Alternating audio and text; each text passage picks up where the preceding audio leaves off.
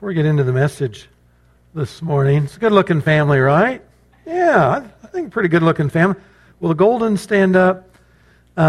This is our daughter Bethany, her husband Steve, and their daughter Genevieve Golden. They've just moved back here from northern Kentucky. Steve's going to be going to Washburn Nursing School. Bethany will be working at Saints in the pain management clinic. And so for right now, they're shacking up with us till they can get a place of their own, and we're thrilled to have them back. I asked Steve from last Sunday when they were here how many people he knew, and he thought maybe a third. So Steve left, did we say 5 years ago? 5 years ago. Bethany and her sisters left 6, 7 years ago. So many of you are unknown to them and vice versa, so I hope you'll introduce yourselves. They'd love to get you to know you, and you'll love to know them too. So, guys, thanks. And I think they're going to leave. Woo! So we know you're a group of distinction and taste because you clapped for them. So, well done. Hey, on to the message, guys, this morning. Thinking of families and family members, I use my own family of origin semi-regularly in introductions or examples, and I'm going to do so again this morning. I'm one of 11 kids, and I'm number 6, so I had 5 siblings that were older than me.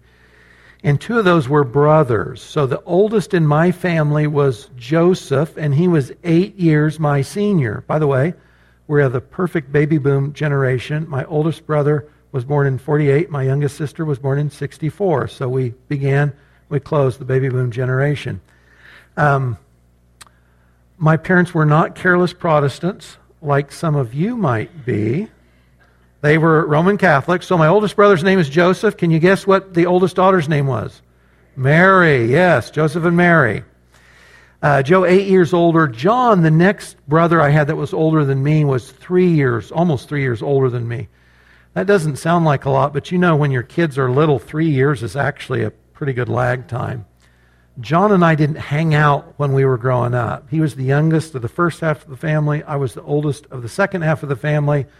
And the 3 years were enough of a difference that he had his friends, his life, his world. I hung out with my younger brother, Patrick, just about a year and a half younger than me. We did a lot of things together, but not John and I. That separation of time and age really had a pivotal role in the way we interacted. And generally, what I found as I grew was that John had a way of speaking order into my chaos, basically of calling Mike to account. So we didn't do a lot together, but usually if we were interacting, he was reproving me in one way or another. I used to give one of my younger sisters a bad time about the musicians she adored and the music she liked, until John pointed out to me, he said, well, Mike, you do the same thing, just to different musicians and different styles of music. And I thought, that's true. And I quit giving my younger sister a hard time. We were all in Boy Scouts so that we could go on scouting trips, hike and camp and all that good stuff. And we were at a camp not far from Topeka one time, and I was abusing a frog.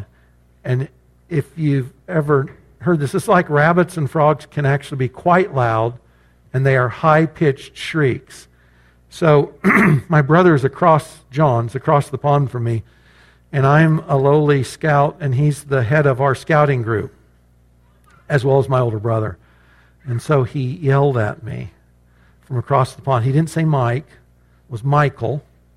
And it was one of those moments where it was like heaven's open and God had just called my name. You know, I was caught in the moment, quit with the frog. You know, what are you doing, Mike? You know, yeah, you're right. That was the role he played in my life. It was basically to reprove me, to call me to account.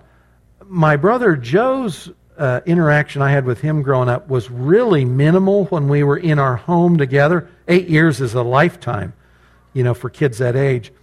But when I got a little older and I was a teenager and into my early 20s before I got married, Joe lived in the glories of northwest Montana, just about 7 miles from Canada, about 15 miles from Glacier National Park. And he had told me, if you ever want to come live with us, the door's open. And so I took him up on it. And so I lived with he and his family for a couple of years. And so my interaction with him was primarily framed around hunting together, fishing together, learning carpentry, working on old trucks together. And I had a great time, and my life was really enlarged because of that adult relationship I had with Joe. Still informs a lot of what I do today. So I had grown up, I had two older brothers that had formative impact on me in my life. I was not much of a younger brother, and as far as an older brother to my younger siblings, just worthless entirely. Far too selfish, far too self-centered to really even be thinking about what impact might I be having on those beneath me. I say all this as we go into 1 Timothy 5 this morning in our God's House series, because it's really dealing this morning with how do members of the family of God, the body of Christ, how do we as family interact with our older brothers, our older siblings in the faith who are leaders in that local expression of the church, the household of God? What does that look like? And specifically, Paul's letter to Timothy, remember Timothy's representing him in the church at Ephesus, and he brings up three things having to do with the way the church, siblings in the body of Christ, interacted with their older brothers, the elders and deacons, formal leaders in the local church, specifically around these three issues. How should elders be supported by the local church financially, materially? How should elders and deacons be called to account? What do you do when someone in leadership in the church is doing something that's out of line? How do we go about that? And then also, when should brothers in the body be recognized formally as leaders? Talked about that a little bit earlier in chapter 3, but he brings that up again this morning. So in chapter 3, if you remember, we talked about if an older brother is going to be recognized as an elder or deacon, their life has to be exemplary, they have to be above reproach, they're a grown-up, mature version of what Christ-like transformation in each of us looks like. That was all a given. But it's here in chapter 5, if you remember going back to the beginning of the chapter, Paul telling Timothy, interact with those older women and men in the church like they are your mothers or fathers. Show them that kind of care or respect. And he said, when you're interacting with peers, treat them like your siblings, brothers and sisters in the faith. Do you remember we talked about widows, those women who have lost husbands, how to interact with them redemptively because they are your sisters in the faith and or your mothers in the faith. So here he switches gears and he says, now, in that family context, these are things to take into account in interacting with the older brothers in that local expression of God's home, the elders and the deacons typically, those who serve in the pastoral roles in the local church, on these three things: material support, accusations, and care in installing new leaders. So guys, we are in 1 Timothy 5. We're going to jump in right at verse 17, and we'll treat each of these separately. We'll take one subject and then follow that with another. So starting at verse 17, regarding material support of elders, Paul wrote, "Let the elders who rule well be considered worthy of double honor, especially those who labor in preaching and teaching. For the Scripture says, 'You shall not muzzle an ox when it treads out the grain.'" That's from Deuteronomy 25, verse 4. "And the laborer deserves his wages." Just a comment on that. Paul says this is what the Scriptures say. And what that last phrase, "the laborer deserves his wages," is actually Luke chapter 10, verse 7. So Paul puts Luke's gospel on the same foundation as the book of Deuteronomy. He says they are both God's word. They're both Scripture. So those who lead well, Paul says, are worthy of double honor. And we'll get to honor in a minute related to material support, but those who rule well, and it's not the thought of, it's not kings, right? Older brothers as kings, but it's those who oversee the life of the church. Those who are looking over, who are superintending, who are presiding over, and they're doing it, that term well is kalos. We mentioned this a couple weeks ago. When Paul told Timothy, "You'll be a good servant," it was that same word. In chapter 4, I think it was verse 6. You'll be a good servant. You'll be an excellent servant. You'll be a virtuous servant. And here he says he's distinguishing, apparently, some of your leaders may not lead with excellence. Some of those older brothers may not display virtue in their leadership. But those who do, he says, are worthy of support. And he says, He qualifies support by saying double honor. They're worthy of double honor. Do you remember when we talked about widows? Honor meant material or financial support, just like it did in the Gospels, related from children to aging parents. So here Paul says, those who rule well in the local church are worthy of, you don't have to multiply times 2, double honor, but it's this elevated level of support, not just respect, but material or financial support. And he qualifies that again at verse 17 when he says, especially those who primarily serve in preaching and teaching roles. You guys know that the bigger the churches get, the more leadership structure is required. And so what you'll often see is in larger churches, both in New Testament times or today, you might find elders that primarily shepherd, we would say counsel others, full time. Or in some churches that are large enough, there will be someone who's called an administrative pastor. He's not teaching, and he's probably not generally meeting with others one-on-one. He's just making sure that all the parts of the church are working together. So there's different kinds of expressions of leadership for elders, for pastors, for shepherds.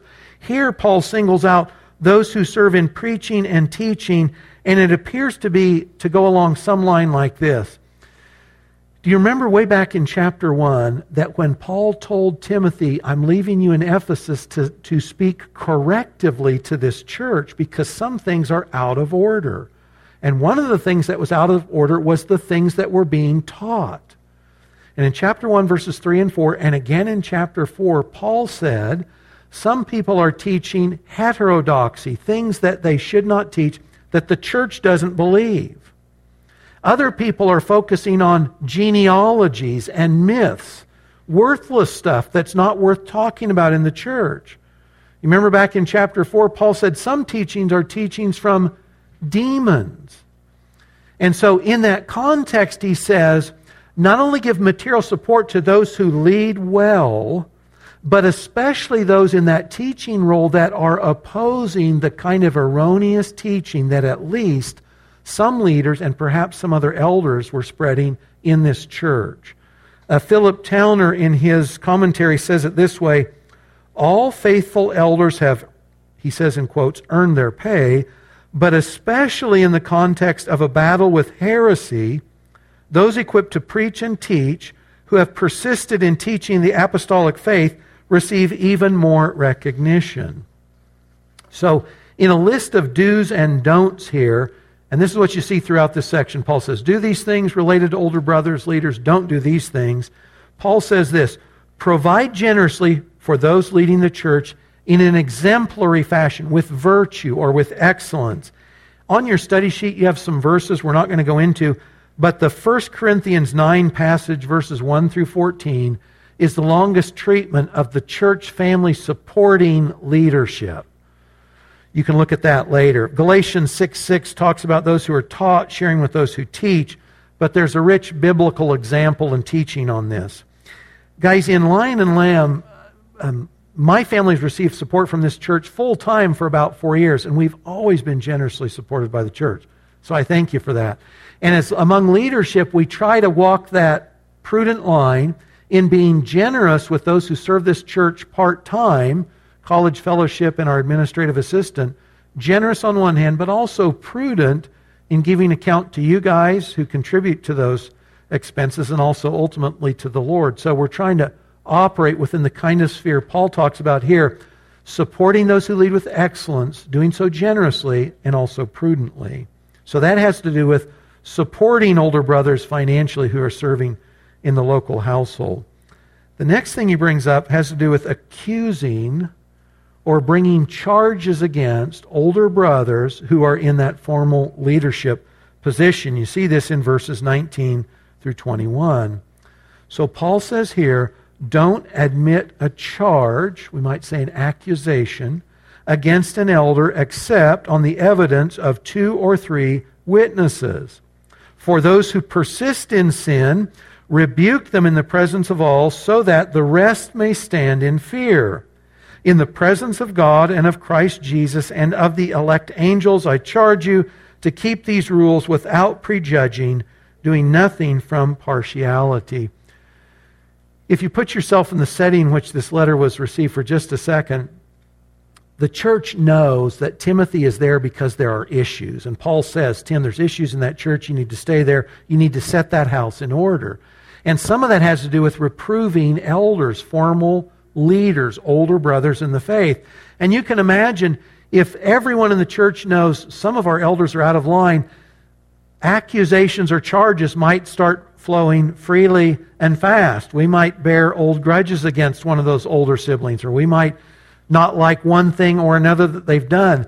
And so Paul says here, any accusation, any charge against an elder, a leader, isn't okay. Only some kinds.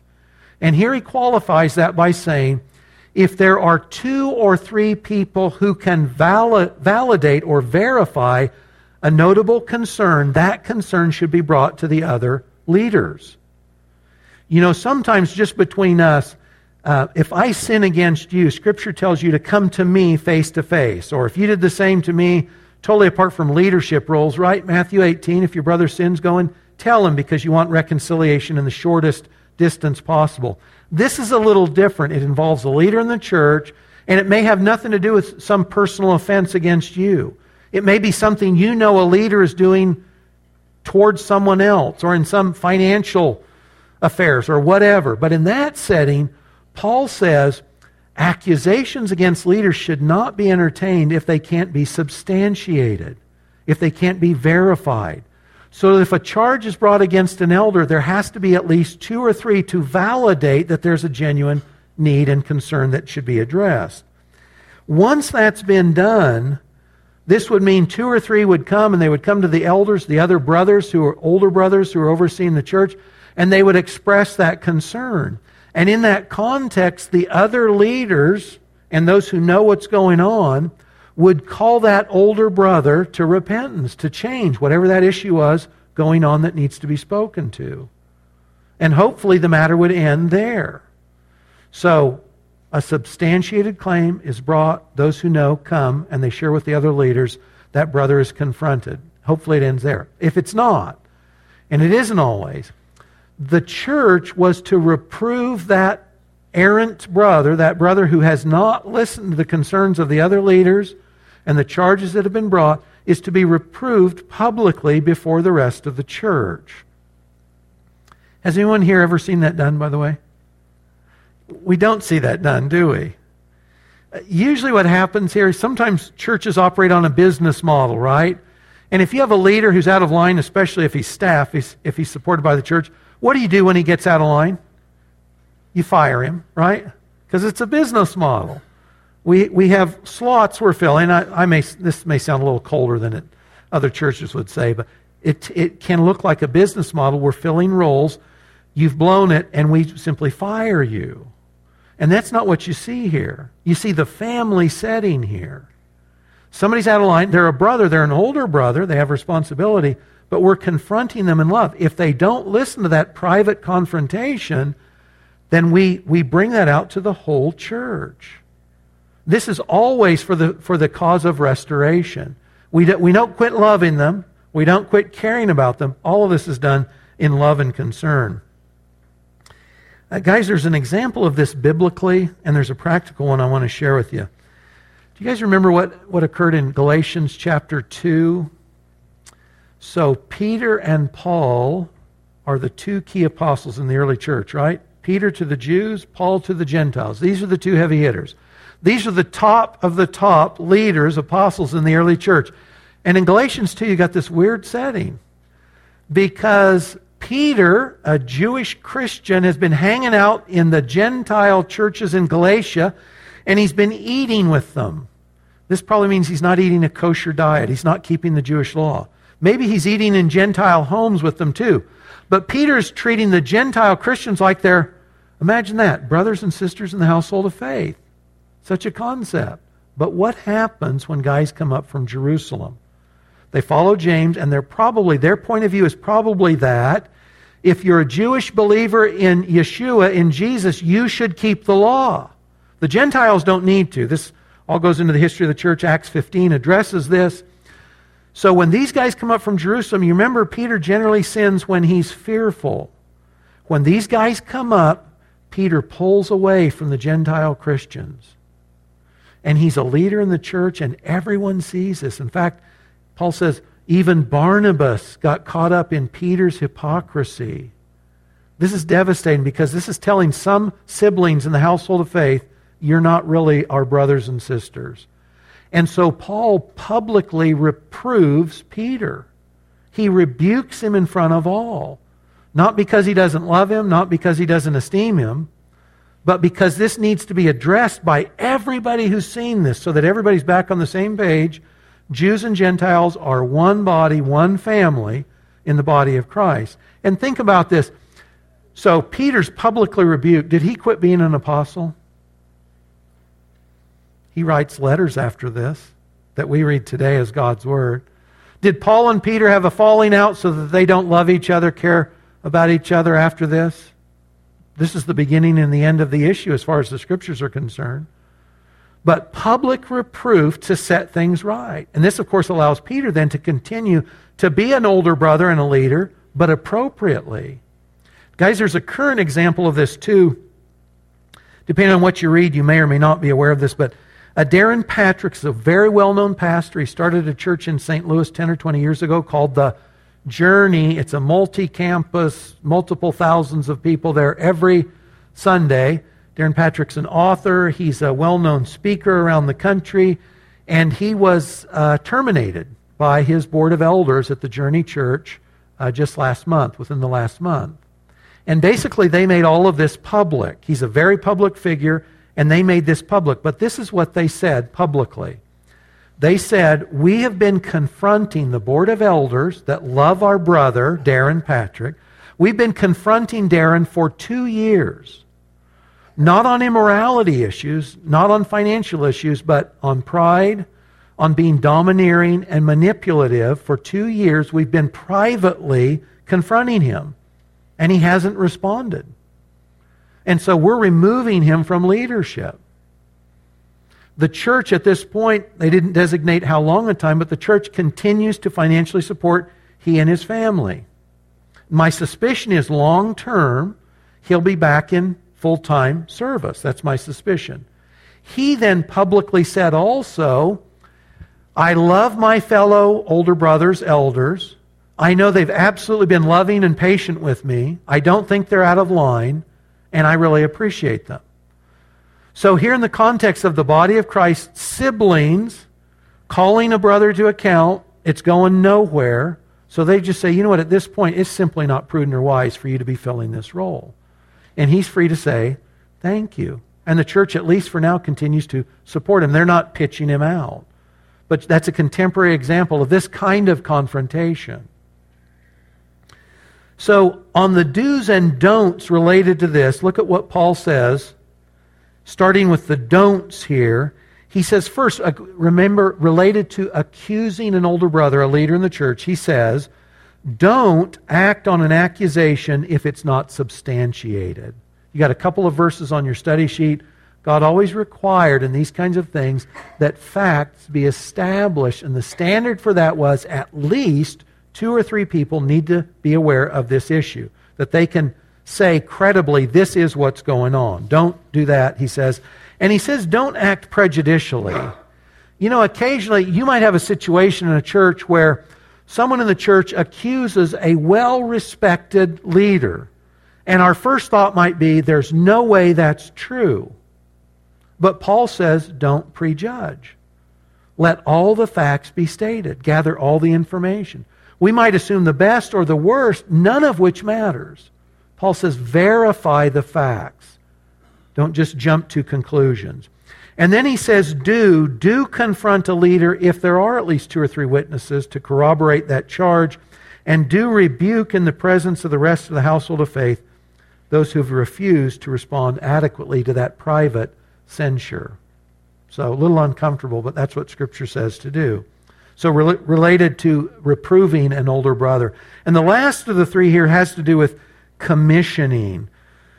Who do we say, among older brothers in the household of faith, who do we say you're officially recognized as a leader, an elder or a deacon in some oversight role? Paul says this starting at verse 22. Don't be hasty in the laying on of hands. Don't be in a hurry to appoint someone a leader in the church, nor take part in the sins of others. Keep yourself pure. Don't take part in the sins of others by appointing them to leadership hastily. Think about this for just a second. If I give your child who's underage alcohol and they get in a wreck, the police come looking for me. Why? Because I'm an accomplice in what occurred. Because I have given someone something I shouldn't have given them. And it's resulted in harm. The same would be true if I gave my keys to my car to someone who shouldn't be driving and they're in a wreck. They're looking, how did you get the keys to that car? Mike gave them to me. Mike's an accomplice. Mike has been part of the harm that's fallen out. And that's what Paul says here. That if church leaders approve someone to formal leadership in a hasty manner, before they know what kind of a person this really is, if that person is getting involved for what they can do, what they can get out of it, and they end up bringing harm to the church, Paul says the other leaders share that harm. They share the responsibility for that harm. This should cause all of us to think twice about being in a hurry to recognize leaders. Paul says don't do it. Don't be in a hurry. Don't be hasty. Verse 23, we'll treat in just a second, says, no longer drink only water,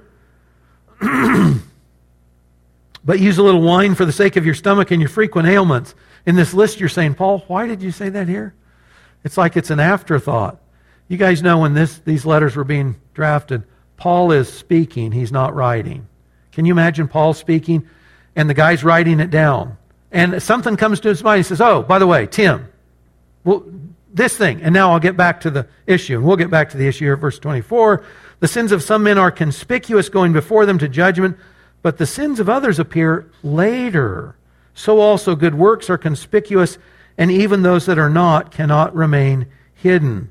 So here Paul says, don't be in a hurry to commission new guys to leadership. Don't be in a hurry at all. You saw this earlier in chapter 3, verse 10, where he said deacons should first be tested and then commissioned.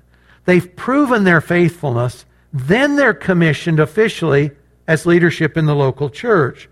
And at verses 24 and 25, that lag time, somebody comes into the church and on the front end everything appears great. Paul says some sins you see right away, but others you don't. And so you want enough time there that this person that you're thinking about for leadership, you know them well enough so that the sins that can be discoverable have been. Doesn't mean that they won't ultimately be able to serve as a leader, but we're aware of all that going in. How many here, by the way, serve in Ministry Safe? How many here are Ministry Safe approved in Lion and Lamb? Okay, so a third or so. We ask regularly, right, for volunteers in Lion and Lamb to serve minors. And by that we mean it's nursery, it's primary Sunday school, it's Mosaic up through high school. But when we ask folks to serve there, we tell them on the front end, you cannot serve until you've been at Lion and Lamb at least 6 months. And we have to have a verifiable date when that 6 months started. Because we want to know the folks we're giving our little kids to. That makes sense, doesn't it? We're giving someone else the treasure of our life, this infant, this little child. We want to know that person. So we say, you got to be here at least 6 months. And that same thing applies to leaders. You can't lead home groups here. You can't teach unless you've been here a minimum of 6 months. Longer would be the norm, but it's just to say we don't want to be in a hurry about giving care of some of us to others who should not have that responsibility. So our minimum is 6 months in any of that. So on the don'ts and do's here related to commissioning officially for service, Paul says, don't commission others without really knowing them, spending enough time to really know them, and do give that adequate time so that we're aware of each other's faults and what might come up later. Back to verse 23 for just a minute. This afterthought, Paul's rolling along talking about commissioning leaders, and then he tells Tim, drink some wine. We're sort of implying some things in our own mind about what might be going on. Remember that we know that some in leadership, not only teaching, but probably in other ways of their life, they're not living up to the standard they should. Perhaps some of them are abusing alcohol. And when you read in the list of qualifications in chapter 3, they can't be someone who abuses wine. That's for both elders and deacons. Maybe some are. And so in that context, Timothy is not taking any alcohol. And to him, Paul says, you need to drink some wine for your stomach issues. Now, we might say today, you need to take your Tums or your Mylanta or whatever it is we take if our stomach is out of sorts. Notice, too, just for a second, Paul doesn't censure Timothy for being ill or sick, and he doesn't tell him you don't have enough faith to be healed. And Paul the healer doesn't heal Timothy either. He tells him to use the medicine at hand and to take common sense precautions for his own health and his frequent ailments. Sometimes God intervenes in our life, right? And we pray and we ask, God, heal us. And he doesn't. And then he says, take your Mylanta or whatever. Take the medicine that's available. And that's what you see here too. So back to these 3 points, you've got Paul talking about the church's relationship, interaction with older brothers. He says, support those who lead well so they're free to lead. He says, reprove elders and leaders when the charges against them are substantiated, they're verified. And he says, take time before commissioning someone for leadership. Now guys, let me ask, this is the last of the series related to the interaction we have with each other. The last 2 Sundays that we'll cover Timothy are on separate subjects entirely. Why does God, through Paul, why does he take the time to talk about all these relational issues in this church? What's at stake for God here and what's at stake for us here? You remember, we're talking about older men, they're like your fathers. Older women, they're like your mothers. Your siblings to each other. You're caring for widows. You're interacting through these ways with older brothers. What's behind all of this? Because this could just be a yawn and a bore, right? I say, I like the leaders. There's no issue there for me, and I get along with everybody else. Why does this matter? Why does this care? When we were raising our girls, we had certain rules for them. And some of them went like this. Your sisters are your best friends. Your sisters will be your best friends.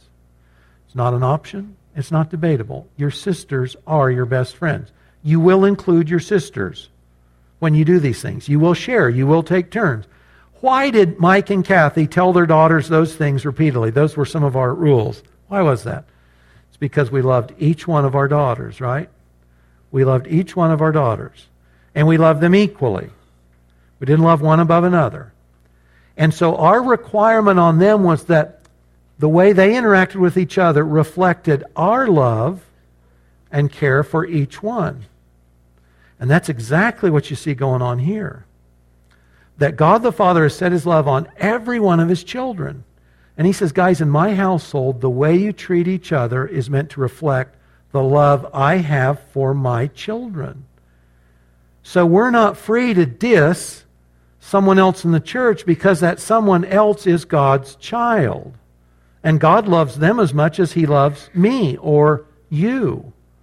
And so all of these relational criteria go down to the fact that God loves his children. And he requires that his children interact with each other in a way that reflects his love and his care for each one of us. That's where this lands, on the rationale. You know, Jesus was an older brother. He was a perfect older brother. Think about a few elements of his life, though, in his role as a son and an older brother. Just go through a list here with me. So, Jesus was misunderstood by his mother. Back in Luke 2, do you remember she reproves him? Junior, we didn't find you. Where were you? Why did you distress us? And he just says, well, Mom, you should have known I would have been in my Father's house. She reproves him. She doesn't understand. He was despised by his younger siblings in John 7. They say, you really want to be known. They didn't believe in him. Text is clear. Go down to Jerusalem so everybody can see you because you're all that. And that's what you want, so you go on down there. He was considered out of his mind by his entire family in Mark 3. The guy has lost his mind. We need to go down and save him from himself. You know, later at the end, he's accused falsely in Mark 14. He was accused falsely. The God who gives us these rules was accused falsely. Yet he prayed for his brothers in faith. Think of Peter and the apostles. Jesus knows they're going to betray him, they're going to forsake him, and he prays for them anyway before it occurs. From the cross in pain that you and I will never know, and there's no way our imaginations can get there, when he's hanging on the cross, he makes provision for his mother. John 19, saying to John, behold your mother, mother, behold your son. That's how he took care of his mom, even in his death. After his resurrection through the Holy Spirit, at least two of the brothers who didn't believe in him earlier, they come to faith, right? Because James, in Acts 15, that's James, Jesus' half-brother. And Jude, who wrote Jude's epistle, is Jesus' half-brother also, mentioned in 1 Corinthians 9 also. He forgives his accusers, Luke 23, from the cross. He models what older brothers are meant to look like. And not just older brothers, but siblings as well, a model for all of us.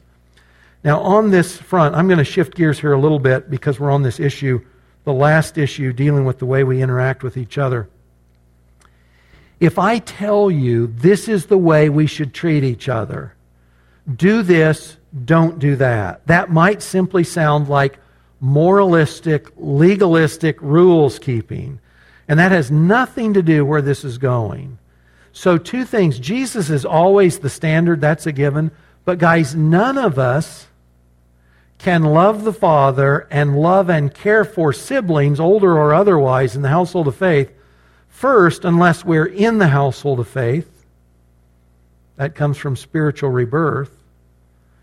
And spiritual rebirth having occurred, the other thing is you can't live this way if you are not actively choosing to live in the good of the new nature you and I received through virtue of that new birth. So entertain me for just a minute. I assume in pretty much every church setting that some of us haven't had that moment yet when we know we passed from death to life. If you haven't been born again, that's out of John 3:3. If you haven't been born again, guys, you're not in God's family, and none of this applies to you. If you haven't been born again, you remain a member of the kingdom of darkness, and Satan is the one who rules over your life. And none of this stuff matters. You got to be born again. You got to be born again. Work through some of these with me and see if these apply to you. Have you ever come to a point in your life when you've seen your efforts as ultimately deficient so that you quit trying to be better or good enough to be approved by God? Where you get that everything I do is tainted by sin in one fashion or another. Isaiah, I think it's 64, says, all of my righteous deeds are like filthy rags before God. Have we ever come to that point? That might be, by the way, might include the ways we've treated brothers and sisters in family of origin, might be the way we've treated brothers and sisters in the family of God, those who are members already in the household of faith. Have we accepted the hard reality of Jesus' own words that unless we're born again, we do not see the kingdom of heaven? We are not in God's family. We are not God's children if we haven't been born again. John 3, Jesus' words to Nicodemus. Have we taken Jesus at his words that anyone who would come to him would not be cast out? No one will ever accuse Jesus that he didn't do enough to save them. Will not happen. John 6, I think it's verse 37, says this, all that the Father gives me will come to me, and the one who comes to me, I will not cast out. If you come to Christ, he'll bring you in. He'll accept you. He'll welcome you into God's family. Have we trusted God to save us from the penalty of sin by what Jesus did for us on the cross, sin-bearing role on the cross, and then his resurrection? If we've done that, if we've had that singular moment where we realize God's holy and I'm not, Jesus died to save me and he's my ticket. He is my means of forgiveness, restoration, reconciliation, membership into the family of God, then we're born again. Then we are God's sons and daughters. We are siblings to each other in the household of faith. We have a future and a hope that's glorious, now and later. But guys, there's another point of that too, and it's this. You know, the first story of brothers in the Bible is not a happy story. Back in Genesis 4. First brothers in the Bible mentioned are Cain and Abel. And what did older brother Cain do to younger brother Abel? He murdered him. He killed him. You remember, he didn't like the fact that his brother was approved and he wasn't. The old sinful nature that you and I have by birth, it's like Cain. And it's a murderer. And it's willing to talk down other people and to assassinate their character and to throw or hurl accusations at them and to not care how we're interacting with them. That's our old sinful nature. It's just like Cain. That's what we bring. The new nature that we have by virtue of rebirth is like Abel. It's a worshiper of God. It's a blessing to the family around it. But guys, every day and every moment, you and I are making a decision of whether we walk out that old sinful self, Cain, or whether we walk in the beauty and the wholeness and the virtue of that new sinless nature we have through rebirth. We got to be born again if we're going to love others in the body of Christ. And then we've got to say no to that old sinful self, like Cain, and yes to that new Christ nature in us, like Abel. It's a day-by-day thing. It's not hoops to jump through. It's a way of life because we're new creations in Christ. And the rest of that's a theme for another day for sure. So, the love, the respect, the care we show for each other is because we are children of God through rebirth and because we are siblings in the household of God and because we're walking in the good of that new nature that is ours by virtue of faith in Jesus. Father, thanks for saving us through Christ, your Son, the apple of your eye. Lord, you commissioned, you laid hands on him, you sent him to earth for our sake to atone for our sins and to rise, Lord, for our justification. Would you help us to walk in the good of that, either for the first time in coming into faith, coming into your family through accepting the work of Jesus in his person, or, Lord, simply in the day-by-day discipline of refusing to walk in the old Cain nature and walking in the new instead. And Father, would you energize us to declare your praises richly for all you've done for us in Christ. Amen.